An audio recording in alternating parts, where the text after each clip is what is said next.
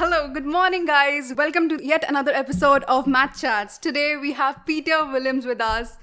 Peter has spent over 30 years in the variety of both executive and non-executive positions in consumer-facing business, spanning retails, leisure, media, and consumer products.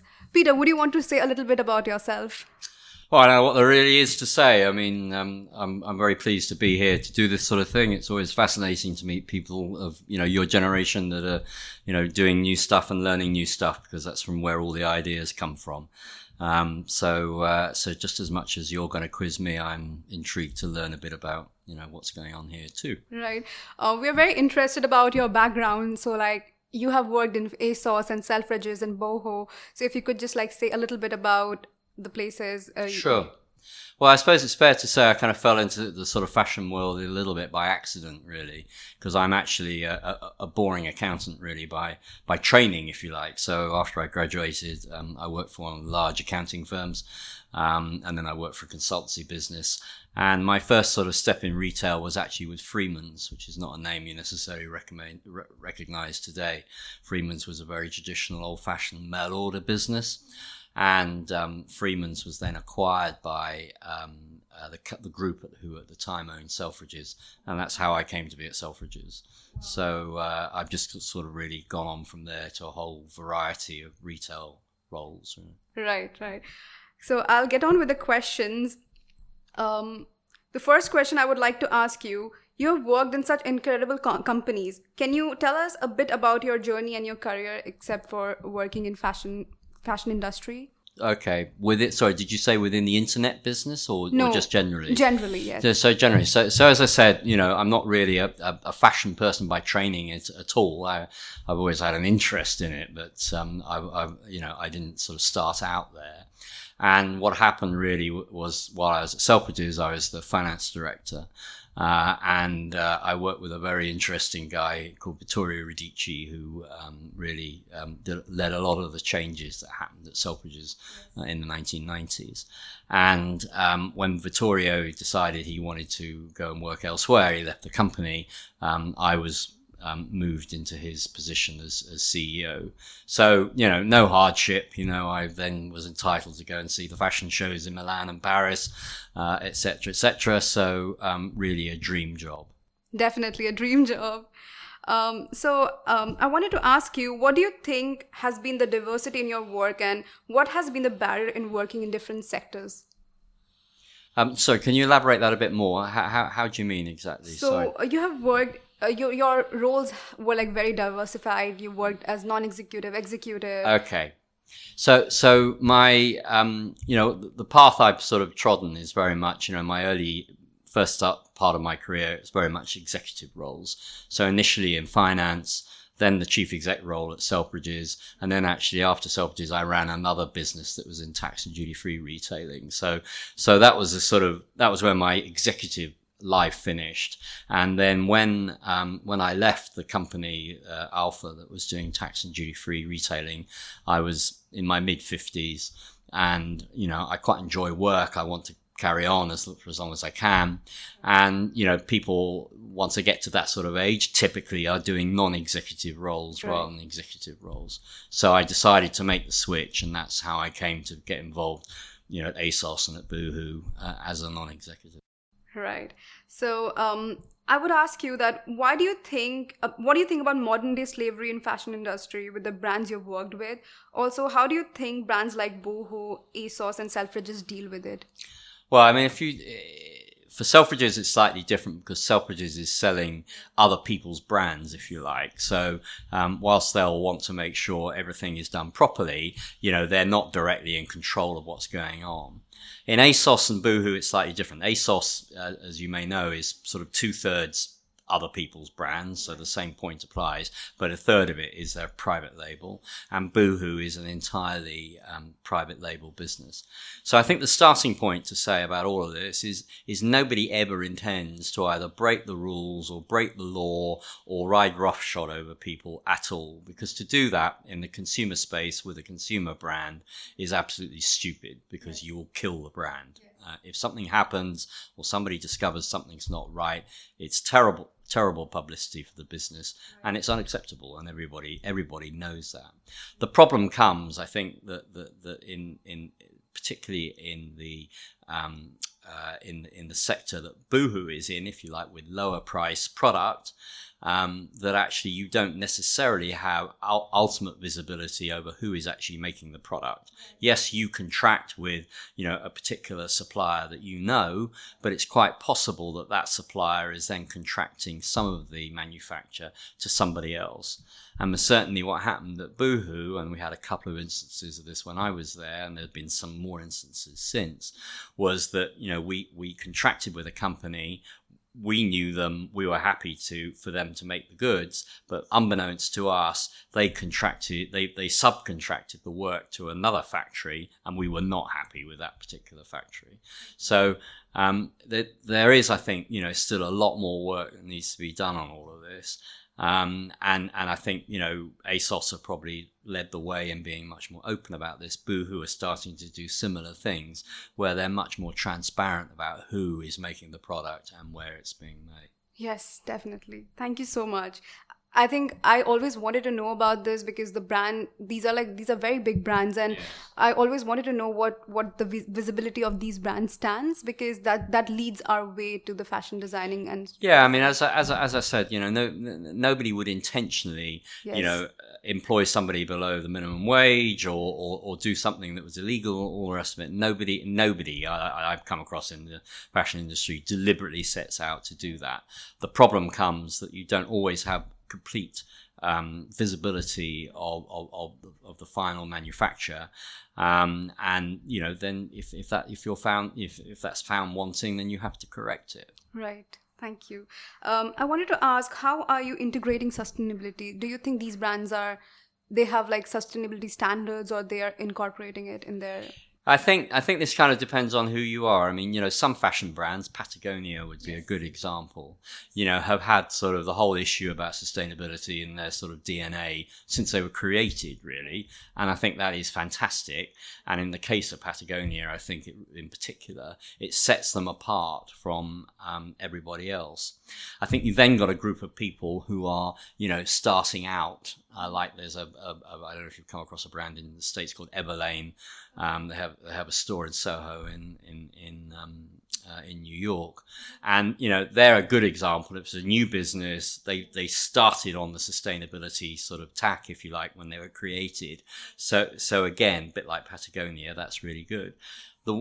The businesses for whom it's much more difficult are the businesses that have been going for many, many years and are now trying to, if you like, catch up. And it's not necessarily in their DNA, and it's not where they started out. Right.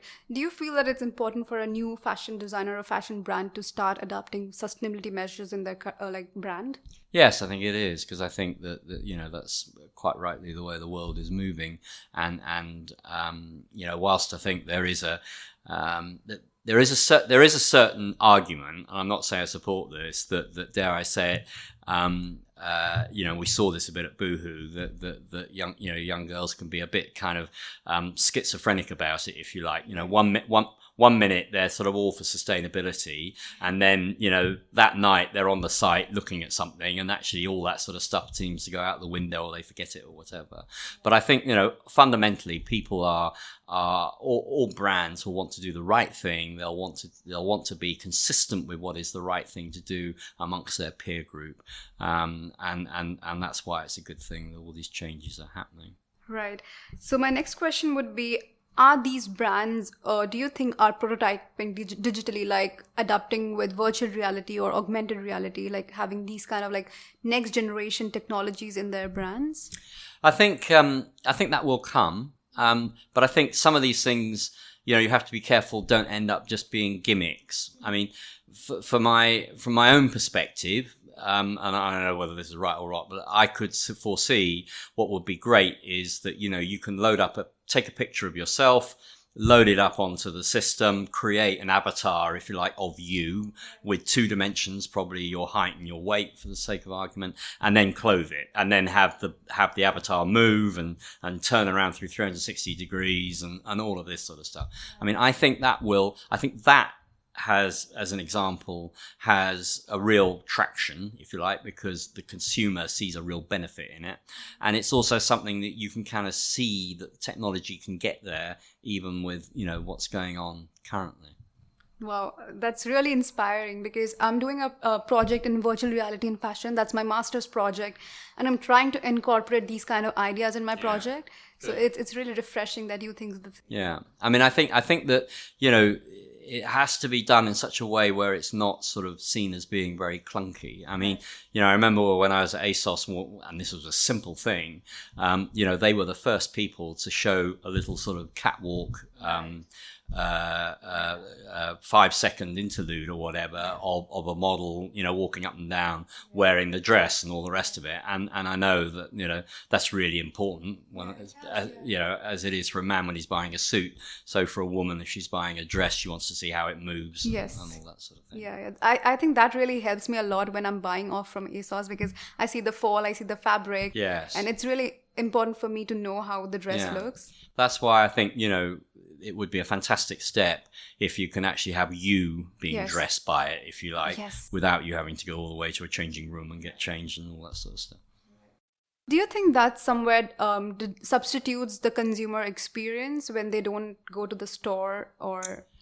Well, I think this is an interesting question. I mean, I grew up using stores, and Selfridges, if you like, is the epitome of a physical space. I mean, if the lights ever get turned out on Oxford Street, that will be the last place where they get turned out, because, Selfridges doesn't, everything it sells is somebody else's product. So why do you go there? Well, you go there because the architecture is fantastic. There's a buzz in the place. There's hordes of people there.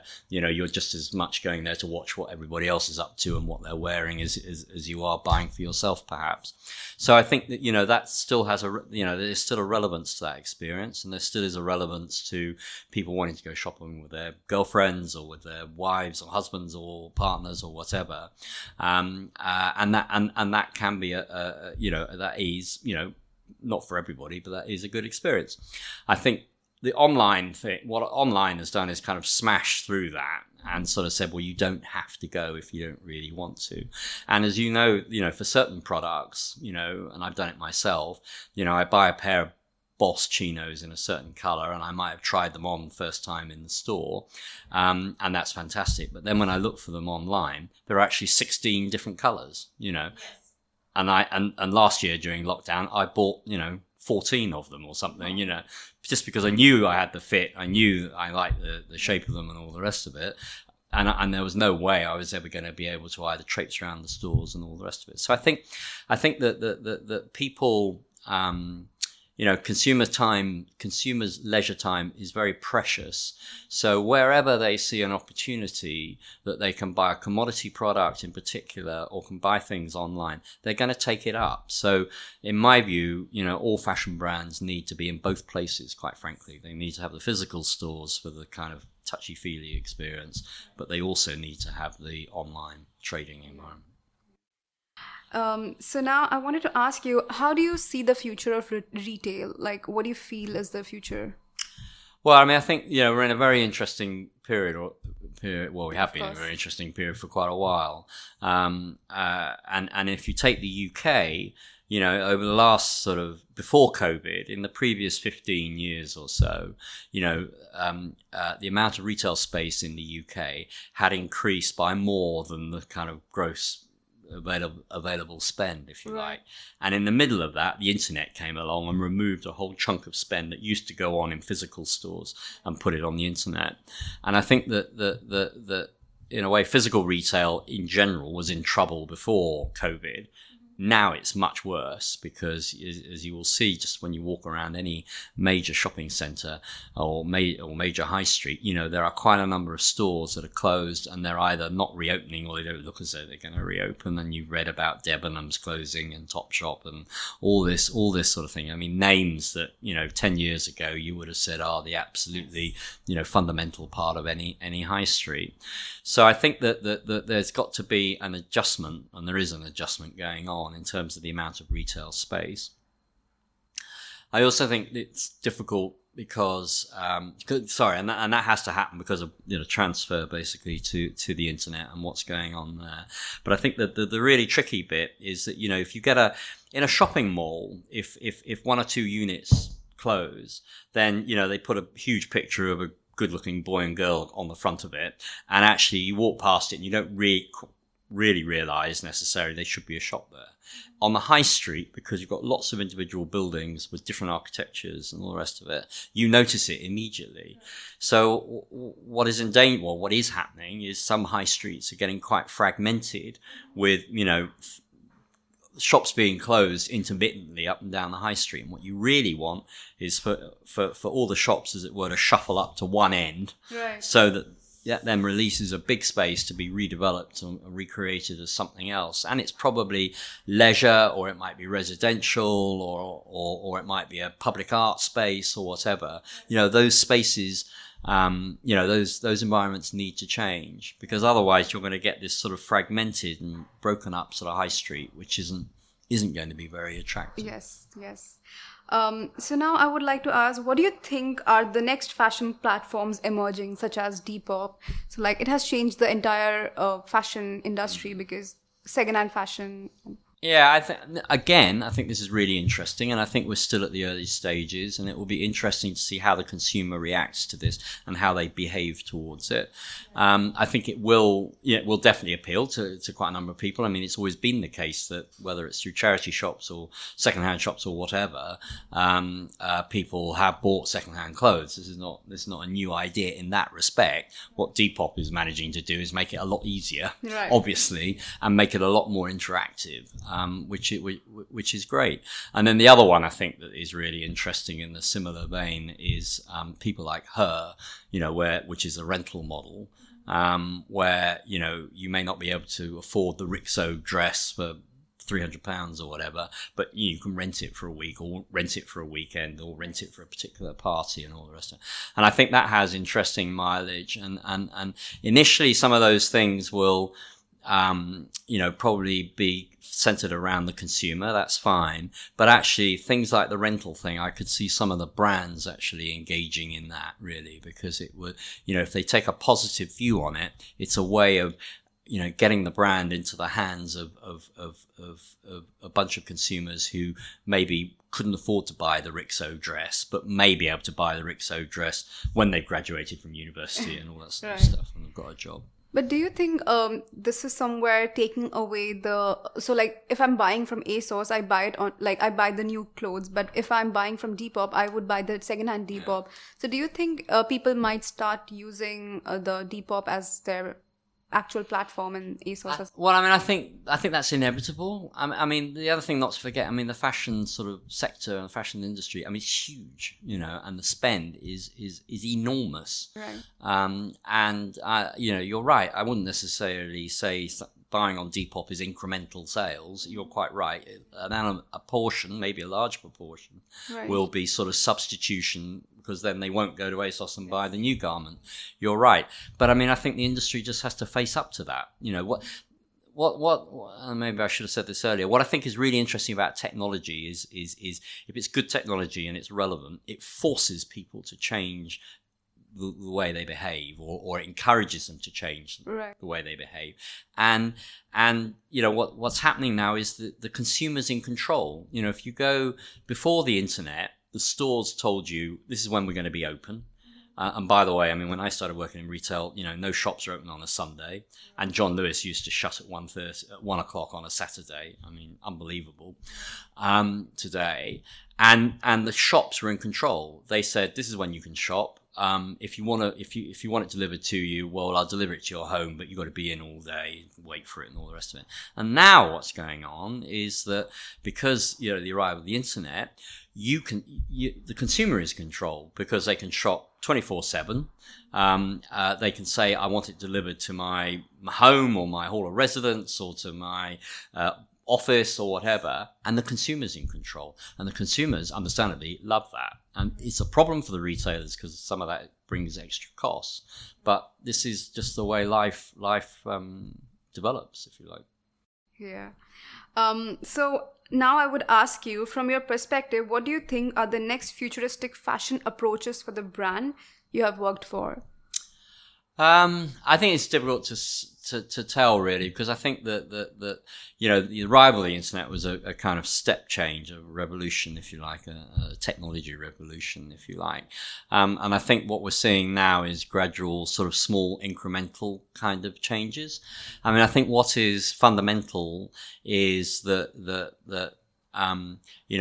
through the digital channel, a brand can express itself actually in much more detail than it can in a store. I mean, yes, a store is a physical experience and that's lovely and all the rest of it. But if you want to articulate the history of the brand, if you want to show a much wider range of product, I mean, the internet is a store without walls, and it's a market without any borders. It's actually sort of almost limitless, really. So that opportunity to expound on what the brand is all about is fantastic, and the brands need to do that, because if they don't do that, the competition will, and they will miss out, because as your generation gets old, graduates, gets jobs, gets older, and all the rest of it, gets more money as they earn money and all that sort of stuff. You've grown up with this as your starting point, and the physical stores will suffer. Right. I wanted to ask, what skills do you think young creatives need to have right now to look out for the present time of work? Well, I mean, I don't myself come from kind of creative background, so I guess that's in a way difficult for me to answer in some respects. I think I'm sure, and this is always the case, frankly, but it must be worse now. It's getting started is the big challenge. Yeah. And I appreciate, you end up probably sending a lot of emails you don't get a reply for, or you get a rejection from, and that's really tough. But don't give up on it. Okay. Don't give up on it. Keep pushing. And one of the things we actually used to do at Selfridges a lot, and I don't know if they do it today, but even if you end up through a Saturday job or through a weekend job or through a part-time job working on the sales floor, at least then you're kind of inside, what I would say is inside the tent. Right. You can see what's going on, and then you will know, when they are looking for merchandisers or creative people to work in the marketing department or whatever, then you will get to hear about these roles, and you're in pole position, because there will be somebody working alongside you and says, oh, I know this lady, she's really good, she's really keen to work for the store, she's been here for 6 months already working, weekends or whatever, why don't we give her a try, rather than somebody, nobody's ever met. So do you think people who are working already in the place of work get more preference than people who are applying from outside? I think I wouldn't say it's true in every case, and it may not be true in every discipline, but I think getting inside, as I describe it, always getting inside the tent helps. When you're inside the tent, you can see what's going on, and you will forge contacts with the people who are working there. You'll see the notice boards. You're just much closer to everything. When you are, on the outside, not inside the company in any shape or form, it's much more difficult. Because it's good news for a company like Selfridges. It's much easier and safer for them to hire somebody they already know to an extent, rather than cold calling, if you like, on people they don't know. Yes, thank you. And we are going to have the last question, which is, what message do you think you have for young creatives who are aspiring to work in these big brands? Well, as I said in answer to one of the other questions, I would say, don't give up. It is a laborious, painful process, I know, and often you get a lot of rejection, and it is mud against the wall to a degree. You don't be afraid to use your contacts. Use things like LinkedIn, because all the recruiters use that rather than, they will go through agencies, but they'll have a lot of their own people scanning what's going on LinkedIn. If you're in a relevant course, talk to the tutors, any contacts they may have, be sort of almost promiscuous, if you like, in trying to exploit any contacts you have, whether they're friends or family or your, contacts through your university or whatever. And as I said before, don't be afraid to go, go and work in Selfridges at the weekends. Just serving on the shop floor. That it's a start. It'll help. To add on that, I wanted to ask you, do you feel that the fashion industry is a little welcoming to young creatives? Yeah, I think it is. No, I think it is a creative place. It's very. I don't just work in the fashion industry, but I would say generally in terms of diversity of whether it's male or female or race or religious background or whatever, I would say generally retailers are good at that, actually. And they have to be good at that, because if their customers are diverse, and if they're not diverse, then they're going to block out a whole group of people. So it's in their interest to have people from all parts of the world and all attitudes and all, whatever. Right. Thank you so much, Peter. Thank you so much for being here. We are so glad you could make it. It's a pleasure. I enjoyed it. Thank you.